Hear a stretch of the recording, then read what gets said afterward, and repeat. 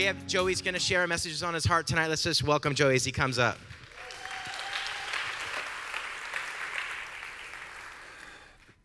Between Michael and Chuck and testimonies, all I should say is amen, let's go home. That's church in itself. I'm going to read something to you real quick. In what was hailed as a miracle, one Waterford teenager has reportedly survived in his home with no connection to the internet for almost 6 hours.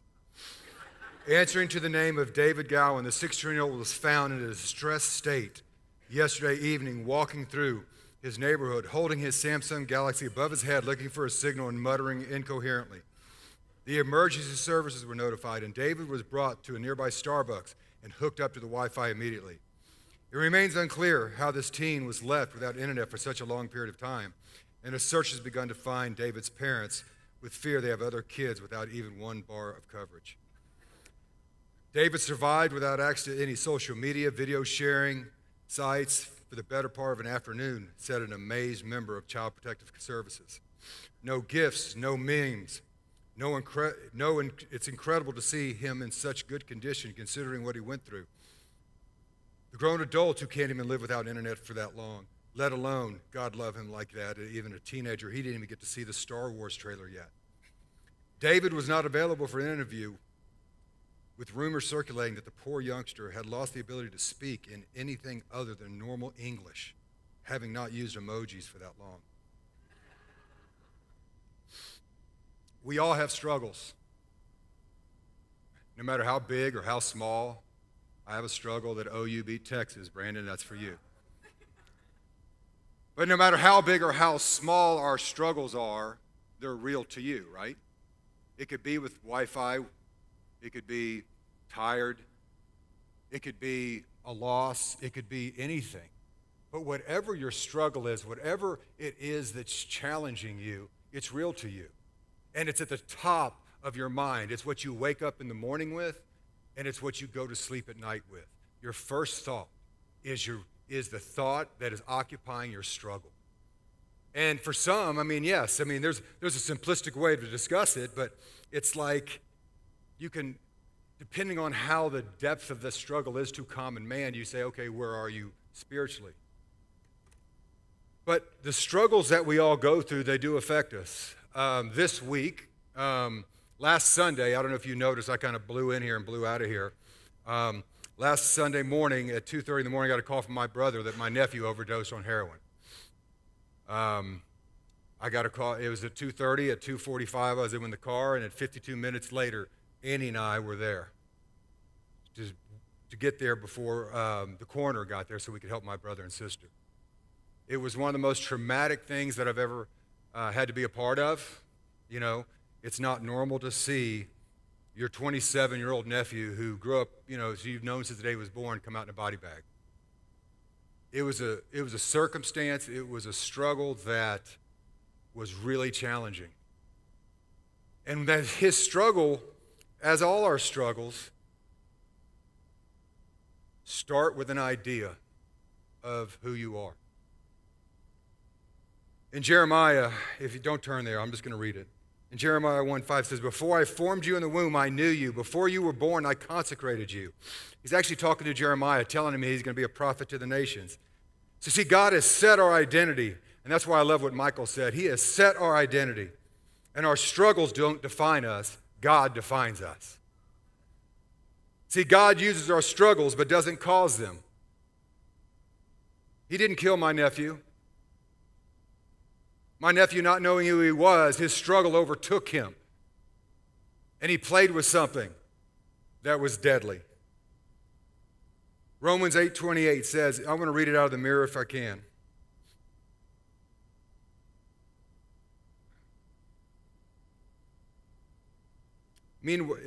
Meanwhile, we know that the love of God causes everything to mutually contribute to our advantage. His master plan is announced in our original identity. He predestined and engineered us from the start to be jointly fashioned in the same mold and image of his Son, according to the exact blueprint of his thought.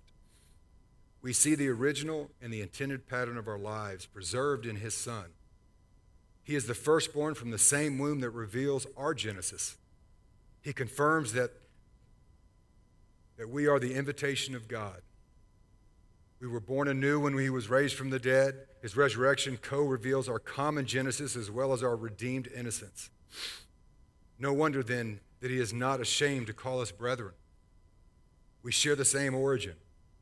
I'm in him. In him we live and move and have our being. We are as intended his offspring.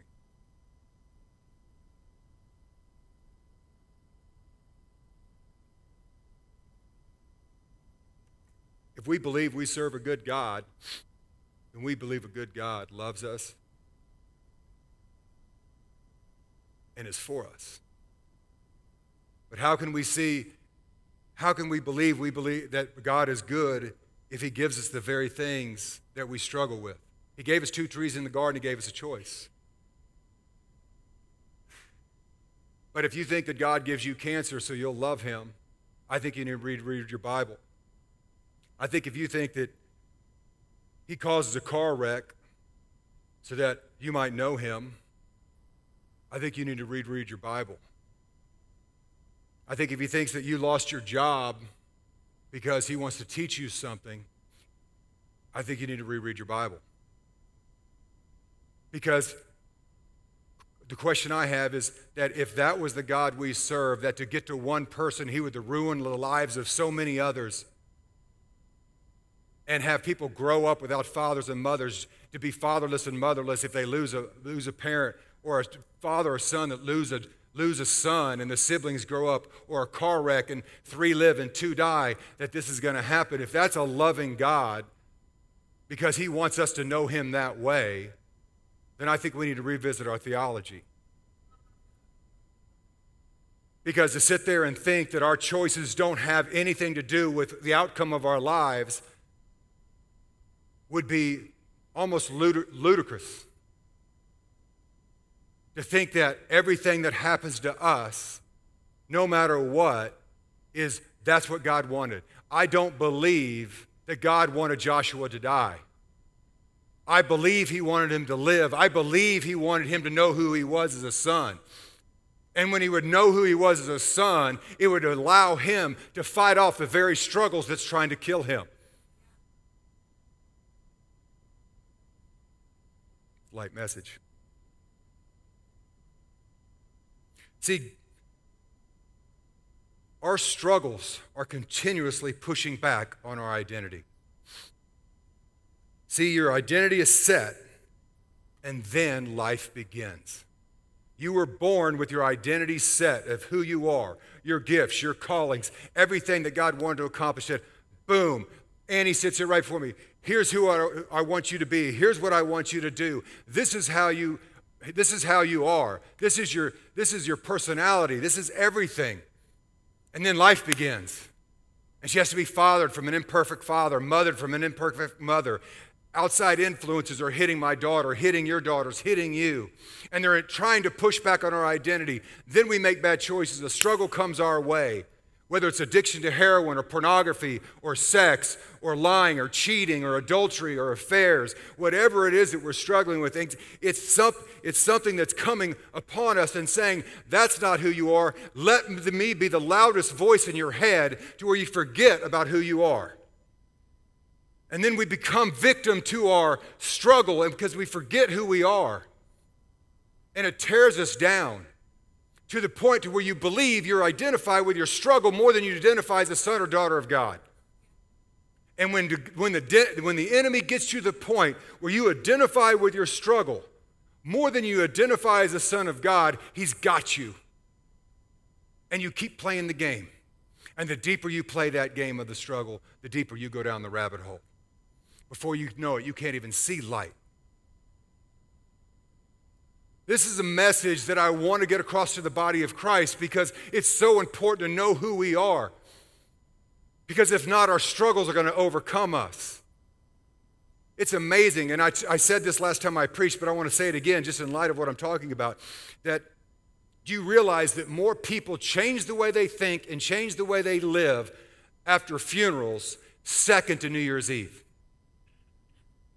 Because it's like, how am I going to live my life? What am I going to live my life for? Am I going to change my life? As a parent, are we going to change our life so our kids can live a better life? Now, I'm not talking about financially. I'm talking about spiritually and mentally and emotionally. Forget the money. Well, I got to work hard. No, sow into your kids an emotional and spiritual and relational competence as a son and daughter of God, and watch them flourish beyond your wildest imaginations. It doesn't matter what school they go to. It matters who they're listening to. Because if they know who they're listening to, it doesn't matter what school they go into. They're going to change that school. The school's not going to change them. And when our kids walk into these schools and don't have any idea who they are, guess who's going to define them? The school's going to define them, and every kid in there is going to define who they are. The pushback on our identity is incredible. You've all heard this story before where a grandson looked at his grandfather and said, "Grandfather, what do these two wolves represent?" Y'all have heard this story once before. And he said, "One, they represent two wolves inside of you, one of good and one of evil." And he said, "Grandfather, who wins?" Grandfather said, "Grandson, the one you feed. The one you feed will win the battle." Are you feeding who you are as a son and daughter of God? Or are you feeding the one that is your struggle? Is your struggle addiction, or you keep feeding it? My nephew, for 2.5 years, was clean of an 8-year addiction. Has a 2.5-year-old little girl named Emma. Then he ran into somebody that was using and started using again. It's a game of Russian roulette, and the bottom line is, in any of our struggles, is to get you out of the game and into your identity before the chamber turns. His chamber turned on Sunday morning at 2:30 in the morning. And so the question is, where in your struggle, where is it, are you in your struggle that chamber's about to turn, you're about to break, and you don't have anybody in your life to talk to you about? That's why we have family and friends. That's why they're there to remind us of who we are. Because the people in this room who fight and pray for you and support you. I've used this analogy before. So, I repeat myself a lot. If you've been here more than me, hearing me preach twice, you've heard probably the same message twice. And it's identity. Because I've been in this Christendom for 32 years, and the biggest challenge I have as a Christian leader, as a minister of men, it all comes down to one thing. The problem's not the problem is the identity. You want to know why there's so many different churches and why they're all screwing people up? Because they're not working on who they are. They're working on how I make you feel better. It's like going to a doctor and saying, "I'm not going to cut the tumor out, I'm going to give you Novocaine. You're not going to feel it, but you're going to die." And that's what I don't want to see in the churches today. I want to see people go, let's go to the root and let's go get that out. And let's go get it and get it out, and not numb it anymore with just great music and that you feel good and the Sunday schools are great, the children's church is great. It's about the relationship, because I know in your darkest moment, it was your identity that set you free, because it's for freedom that Christ set us free. And the freedom is knowing who we are as sons and daughters.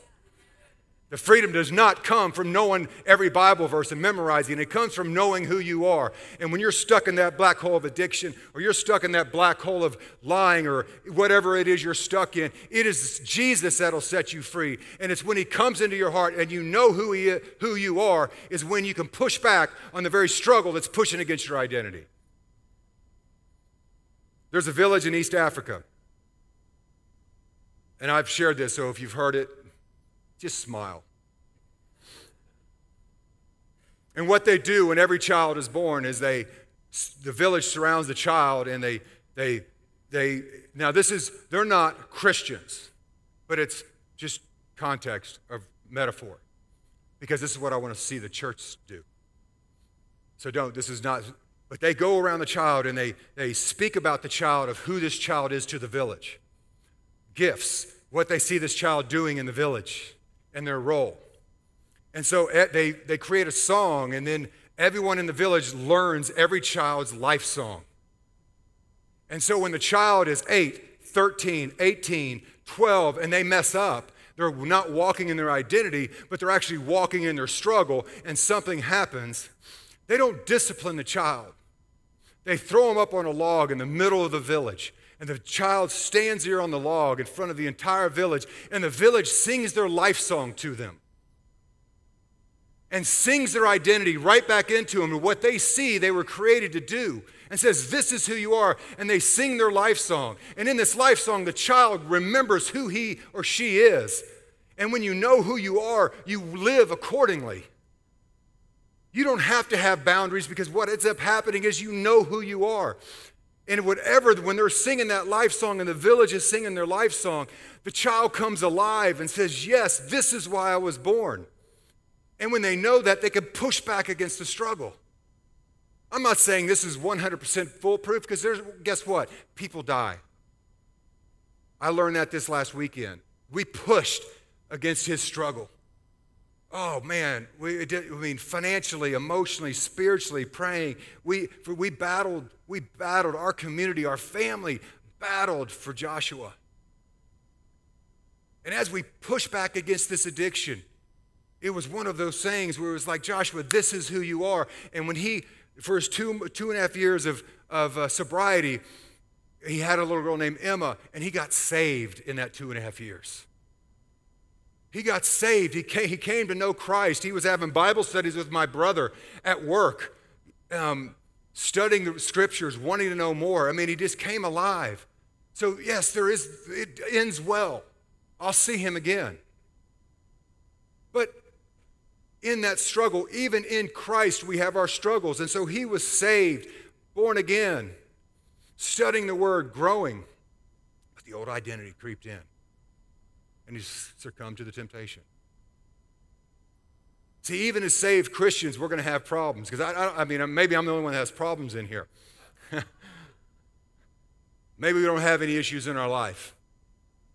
But I will tell you this, at the end of the day, I want to know who's on my side. And I know one thing, I have God on my side and I have people on my side.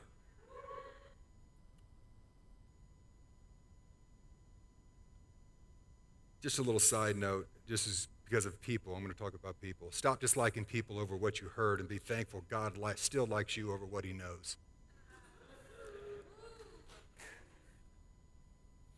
See, we get in the body of Christ and we start judging people about their struggle. Well, at least I don't have that struggle. That just, it's like, oh, well, I'm not addicted to heroin, but I cheat, or I lie, or I'm addicted to this, or I treat people poorly. I have a bunch of pride. It's funny, as I get asked all the time about, all sorts of things. And everybody wants to, when they ask me about my position as a leader of a church on a certain issue, it's the issue they don't deal with. They always want to ask me about an issue they don't deal with, because they don't have to feel convicted to change. They can judge the very issue in which they don't deal with. Because if I disagree with their view on an issue they don't deal with, they leave the church, forgetting about dealing with their issue inside the church. Is this helping anybody?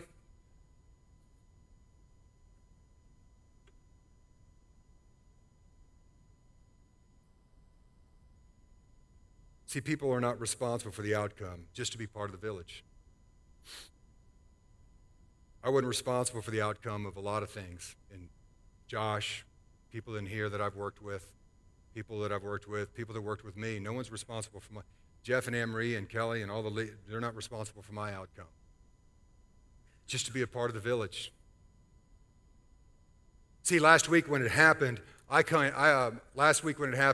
back for church. This is where I wanted to be.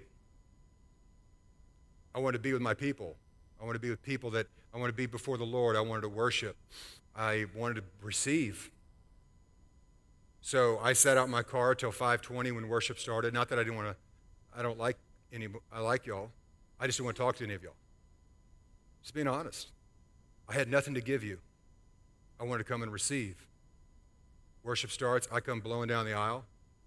And it affected some people, like, oh, Joey, why didn't you say hi? I blow down here, sit right here and worship. And then people came and prayed for me. And I was receiving, because that's what I needed from the village at that time. I needed to receive. And it was the most refreshing thing to be ministered to by people that come and love you and just say, hey, because the thing about it is, I told a couple guys at lunch the other day, I said, we're not trying to build a church. We don't take church attendance. We don't care. What I know is God wants you to use your gift, and he wants to use your gift to pour in or take out from somebody else. I needed this day. And so I was receiving from all of you in my time. And what that does is keep me from going into a dark place. It keeps me from feeding the evil wolf that I'm susceptible to. Whatever my challenges are, it feeds my spirit. It feeds the very wolf that overtakes. It reminds me of who I am. I sat there and I had people, I can look at most of you that came down and prayed for me, and I didn't know what you were praying. But I know this, it wasn't reminding me of the evil wolf, it was reminding me of who I am as a son, that I can get out of that dark place, that I can actually be sad and be okay with being sad, that I can have the joy of the Lord and be sad, that I actually battle with grace how I was feeling and process it properly without going to that dark place. Is anybody connecting with this? Because if you don't, when you're in those places, people tell me all the time, well, we were in a bad place, we didn't come to church. My wife and I were fighting, we didn't come to church. My son was acting up, we didn't come to church. It's like, that's when you come to church. Because maybe you don't go to other churches. I'm not judging any other churches, but that's when I want you here. Because guess what? If you're too tired to come and I was here and suffering, maybe you had the key to unlock something I was dealing with.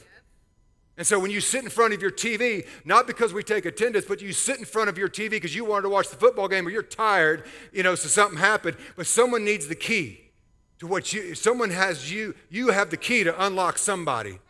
That's when you need to show up. Not because of, I need to make sure if people see me, not because we take church attendance, but because you might have the key to set somebody free, to remind them of their son and sing their life song. And then you come one day and all you do is come down here and say, Lord, I hope someone has my life song. Because I don't feel like singing. I don't feel like talking. I feel like being sad. And if I can feel sad here and people can come and fill me up, then my village is the place I want to be. So I go humping back from Austin from my brother's house to come to my village so y'all can sing my life song. Because there's times that we sing your life song. But if you don't engage the village, no one knows your song. And it's not our responsibility to know your song. It's y'all's responsibility to find someone that you can tell them your song.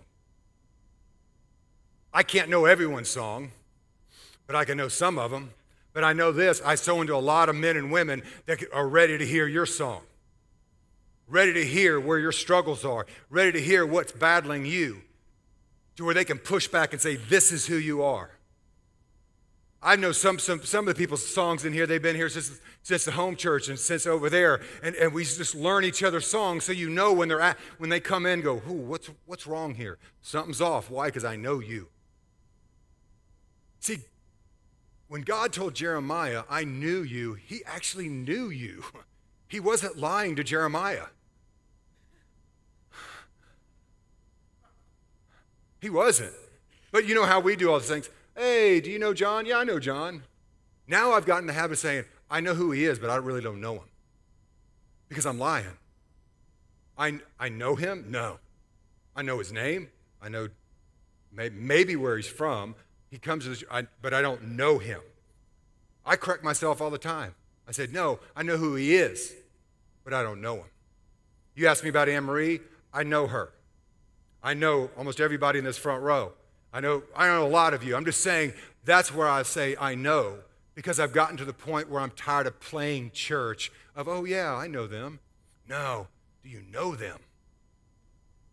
That's what I want. That's the village I'm looking for. That's the village that's the only way you're going to survive your identity crisis. When those thoughts, that's why I don't even know if Michael's here anymore. If you are, raise your hand. Nope. But, there you are, buddy. But when those thoughts are coming in, there's something besides just God, people pressing up against those thoughts. Because your life's more valuable here with us than it is dead. That God has a life that he wants to finish in you. And it's around the village singing your life song that you can go out there and get up here and worship and preach the gospel. That somewhere in your story you gave life to somebody and sang a song that said, yes, you might be suicidal, but there's hope. There's a God that wants to free you from that bondage of suicide. Those are the things that bring life to me. Those are the things that I think is just so real. And I think one of the things that we get challenged with is that we don't want to speak up. And when Michael spoke up and said what he said, it's like, wow, preach it. I mean, almost like, don't give me the mic, just keep preaching this. Because all he was talking about is the voices were pushing against who he was. He had the father saying, no, you're a son. And he had the evil wolf back there saying, you don't have value to anyone. And he stands here today and preaches the gospel. There are things that come in our life that we have to push back in, and sometimes things are too heavy in our life to push back alone. I like to look at myself, and I suffer from high self-esteem. That I actually think I can be I'm the strongest guy I know, that I can bear a lot. And my friends would tell me I can bear a lot. I don't have a lot of gifts, but I can bear a lot of weight. There's a lot of gifts that's why Anne-Marie and Kelly and Jeff, just these four, when we started the church, it was like there were so many different gifts. I knew what mine were. But I also knew what Anne-Marie's were, when Kelly's were. And when we ever got into a struggle, man, when a struggle was pushing on our identity, man, you had three people pushing right back against that struggle. Some of my darkest times, I was almost saved just by three people pushing back on my struggle. And it goes off four of us. Because there was times where you feel hopeless and you go, I can't, I don't know if I'm going to be able to deal with this. This week was pretty rough. I was in a real bad place. But I mean, some of the texts I got from people in this room and prayers, and knew people were praying, and the grace was, I just felt covered. But I also felt people pushing back against things that would come against me. When you think about it, you think about your responsibility. Did I do enough? Did I do this? You can get into a hopelessness of sadness instead of processing through your sadness. Anne-Marie just the other night said, how are you processing all this? I said, I'm moving through it, not staying here. Good, Abby and Justin Stunvall, same thing, called me. Danny and Sherry Silk, how's your heart? They called me and said, how's your heart? I said, it hurts, but it's moving. So people, texts that I got from people, love you, love you, love you, and it's just like, fill me up. Because that's what a village does. And everyone in here can find someone in this village that can actually do that. You can do that. It just takes courage to find someone and say, hey, I'm Joey, I don't know who you are, but I feel lonely here. I'd love to have some coffee with you. To build that village. We don't have programs for that. The things that happen in our lives can't be rewritten, but they can be redeemed. The things that happen in our lives can't be rewritten, but they can be redeemed. See, Colossians 1:22 says, Christ in you, the hope of glory. See, we always have hopes. So every mistake we made, every problem that we had, it can't change. I can't bring Josh back, but we can redeem the moment. And maybe this is just one of the redeeming moments to tell you the story and give it to you to where all of a sudden 250 people can walk out of here with a different view on their struggle, where people can push back with them. Because we can redeem these things. God can redeem all things. He makes all things new. And so we can take our struggles and come out and push back against them. If you're struggling with alcohol, He can push back against that, and people can help you push back against that. If you want help, if you want to stay in it, the hole's going to get deeper, just like Joshua's addiction, just like any addiction, porn addiction, anything you're doing. There's people that can help and push back against that if you want help and want to change and know who you are and start living out of your proper identity. I don't care how. That's why I started off with the 16-year-old without Wi-Fi. Hey, if that's your problem, man, as little as that is in the big scheme of things, and it's a problem to you, let's address it appropriately. Take you to a Starbucks, plug you in. Okay, you're good. The issue there is really, why can't you live without Wi-Fi for a few hours? That's a big issue, but that's another story. But you see my point. It's like when these things happen, We can't rewrite them. And so what does the wolf want to do? The bad wolf, he wants to get you in condemnation. Oh, do you realize, and I've told this story on Father's Day, that like how many regrets I have in some of the things and how I raised my children at a younger age? That I actually got all three of my kids on their bed. I think Annie was probably 7, Travis was 9, and Joey was 13. And I repented to them, crying, that I'm sorry I was such a hard dad. You know, it's just like, whew. I couldn't rewrite it, but I sure could redeem it by humbling myself before my children. That's the only way I knew to redeem it, is to say, God, I'm so sorry I was this way. I only knew what I knew. I had no tools when I got married and had children. I had 0 father tools. My brother and I were laughing about that on the couch yesterday. I went up to Austin to see my brother again. And we looked at each other and went, negative tools of fatherhood and negative tools on being husbands. We could tell you how to party and be selfish and direct and type A and driven. We could tell you all about that, but couldn't tell you squat about being a husband or being a father. But guess what? We redeemed it. I've taught my daughter what to look for in a husband, I hope. I've taught my sons how to be better listeners, be people that can understand, and better husbands. I've taught them that, hey, my early years can't change, but I can redeem them in how I live my life toward you now. Humble yourself in front of your children, in front of your wife, or in front of your husband, and redo, because you can be redeemed and God can make it new. He doesn't say I can make all things new, because he can't. He says it because he can. But guess what? He does it, but he needs you to participate. He doesn't come in and zap them. That's the lazy theological view that's not even biblical. Oh, well, God, I'm just waiting on you to change them. Why not start changing you? The decisions you make. Which tree are you picking, life or death? What tree are you choosing? What wolf are you feeding? Start there. Don't sit idle. People ask me all the time, you know, because I have this uncanny sense that I don't have fear of man. So if someone's struggling with something, you know, there's some people that'll sit down with them and have an 8-hour lunch and then finally ask the question. I sit down and lunch, what's your problem? Okay. So you're a dude, you're 22, you're addicted to porn. Okay, let's talk about it. I'm not going to sit there and talk about sexuality for 8 hours when I know the problem, he has a porn addiction. It's funny how when you talk about porn, everyone gets quiet. Sex, money, porn. We're going to talk about all that here. Because guess what? Sex and money, 80% of marriages fail out of sex and money. The other ones fail out of addiction and just whatever. General sundry. But when we're sitting here talking about these things, I'm going to close here in a second. When we're here talking about these things, it's like, I want you to have hope that everything you've done can be redeemed. You are not defined by your struggle. God defines you.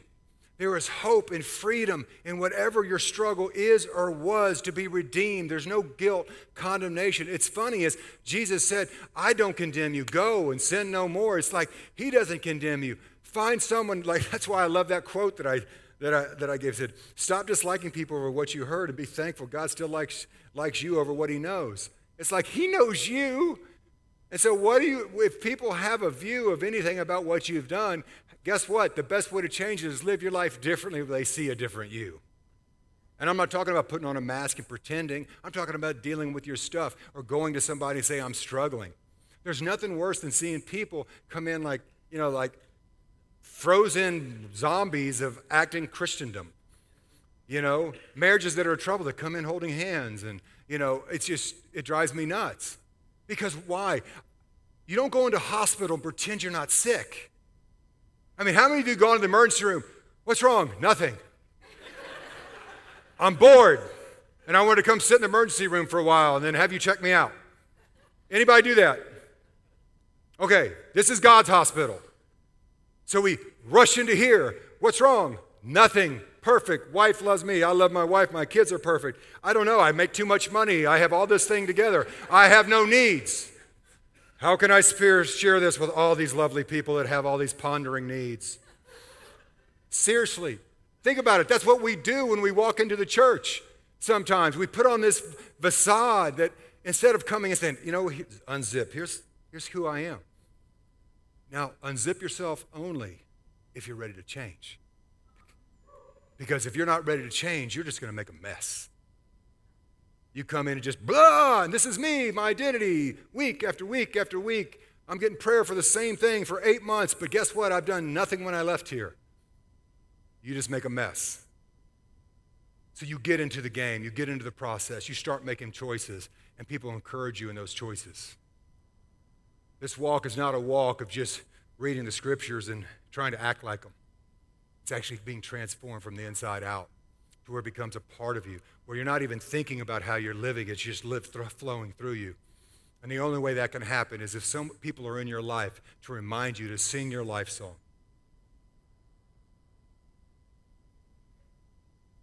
When I double press, I get serious sometimes.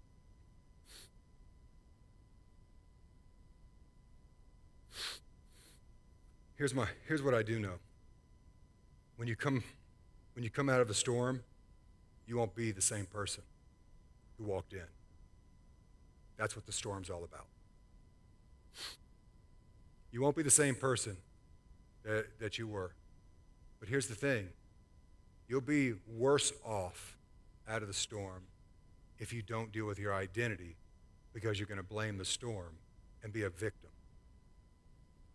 But if you come out and see the joy, the goodness in it and what it did in you, and that you were connected as a son and daughter inside the storm, regardless of the outcome, you can still experience the joy of the Lord to move on. But when we start being victims of our storm, and then the next storm, and victims, when you're a victim, you stay victim. And that's why the village is there to remind you that you're not a victim. It's funny, as I will tell you this, one of the biggest things that people get offended by in counseling is when you say, you're acting like a victim. No, I'm not. What was that? Yeah, you're acting like a victim. And then you get another person around him. Well, you're acting like a victim. No, I'm not. Go to the next person. I don't like that person's counsel. You're acting like a victim. No, I'm not. Go to the next person. Rick Godwin, one of my pastors who I love to death, and he does Summit, we got really close to him, and he preached this one message, and it's just about that. It said, if 3 people call you a jackass, buy a saddle. One of my favorite messages in the whole world, because it's the testimony of 3 witnesses, right?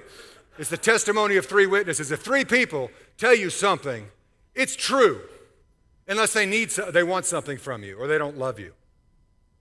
But I got a room full of saddles in my life. But those saddles don't control me anymore. Those saddles are my victory. See, I preach from process and victory. I don't preach out of something that I'm not in process with or victory. I don't like messages that are just, hey, I'm going to show you the scriptures. It's like, no. When people preach the gospel, it's the testimony of Jesus. And so when I want to preach, I want to preach the testimony of what Jesus is doing in me and what he's done in me. The victory and the process. Because that's where the anointing lies with each and every one of you. To share a verse about loving your wife as Christ loved the church, and you don't love your wife as Christ loved the church, I have to be really nice, I'm being recorded. But it's like ludicrous. So here's what I want to say to y'all, if I haven't already said enough. Find a safe place to push back on the struggle as it pushes down on your identity. No matter what it is, there's nothing too big, there's nothing too small that God can't make all things new. And everyone in here is struggling with something. Hey, listen, I don't care if the easiest struggle is Wi-Fi. I'm not making a joke, but here. And then on this end, it could be addiction or death, cancer, something real serious is your circumstance. And all the wolf wants to do is make you question. Did God say, right? And if you are the son or a daughter. He wants to question your identity. And I want to push back on that tonight. I want to push back. So if you're struggling with something that you feel like, and listen, if you stand up, and I mean this sincerely, I'm not making a joke, but I'm just direct, if you haven't noticed. I want you to stand up if you're struggling with anything, okay? So if you stand up and only 10 people have the courage to stand up, not everyone's going to go, oh, he or she's probably addicted to porn or this or that. No. If you are, I don't care whatever you're addicted to, stand up. Not even addiction, but if you're struggling with anything in your life, stand up. Anything. And if you have no struggles, be prepared to minister. Seriously, I'm not kidding. If you have no struggles in your life right now and you're seated, stay there, and then I expect you to help me minister.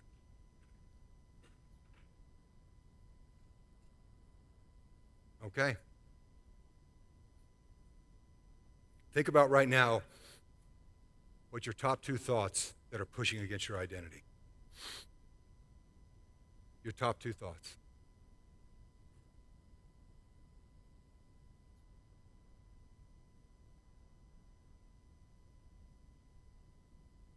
Let's take those thoughts and think about, what does God say about those thoughts?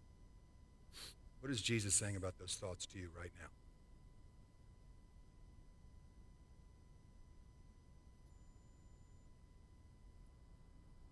No matter how painful the thought, what is he saying about those thoughts? Feed that wolf right now.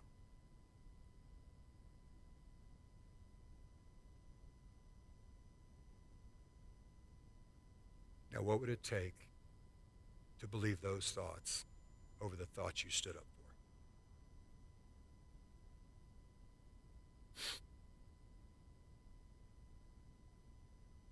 Because what I want each of you to do for homework is to write that down. What is that thought? What did Jesus say? And what is it that he wants you to do to feed his thoughts, to put at bay that struggle? I'm not talking about that the struggle goes away. If you're sick, because there's different struggles. If you're sick, we're going to pray for healing. But if you're struggling with something like an addiction or different things like that, it takes a process to walk through them. So hold your hands out before you. Father God, we just send every one of the thoughts that made these people stand up. We send them to you and say, Lord, speak the truth right now in their spirit. I just declare, I command your spirits to come alive and take a prominent position over your soul and over your mind and over your emotions, that you may hear exactly what the Father is saying to you about those circumstances, about those struggles, that the channel is so clear because your spirit right now is at attention and fully alert to hear the Lord's voice into those circumstances. That those lies would be silenced, that those addictions would go away in Jesus' name. If you are sick, I declare healing over your body in Jesus' name. And I say that these struggles will not be the loudest voice in your head, but the voice of the Father will be the loudest voice in your head, reminding you and shouting your life song. That people in this room will sing your life song. The people that you come in contact would sing your life song as you open yourself up to a village and a loving God, that he actually uses people to get you to the point to where you know you are a son of God. Not just memorized you're a son of God, but actually walk fully in as being a son of God and daughter of God. That we're just not playing house, that your mind would be renewed because you have the mind of Christ. And I declare a renewed mind in Jesus' name. That the thoughts you had of old would now be the thoughts of new, and God makes all things new. And I pray for renewed new minds. Thank you, Jesus, for what you're doing in here. May this not just be an exercise that we're doing, but an impartation. And not just an exercise that we feel good coming out of here, that we actually walk out of here transformed, that we actually can share with somebody in this room what those thoughts were that made you stand up and say, these were the 2 thoughts I had. Please pray for these. I declare an open and transparency, vulnerability to your loving Father and to the people you could trust. And I pray, Father, that today would be a day that you would never be the same. That the wolf in your voice that made you stand up, you will not feed that one, but you will feed the eternal voice of the Heavenly Father. That you'll never be the same again. In Jesus' name, amen.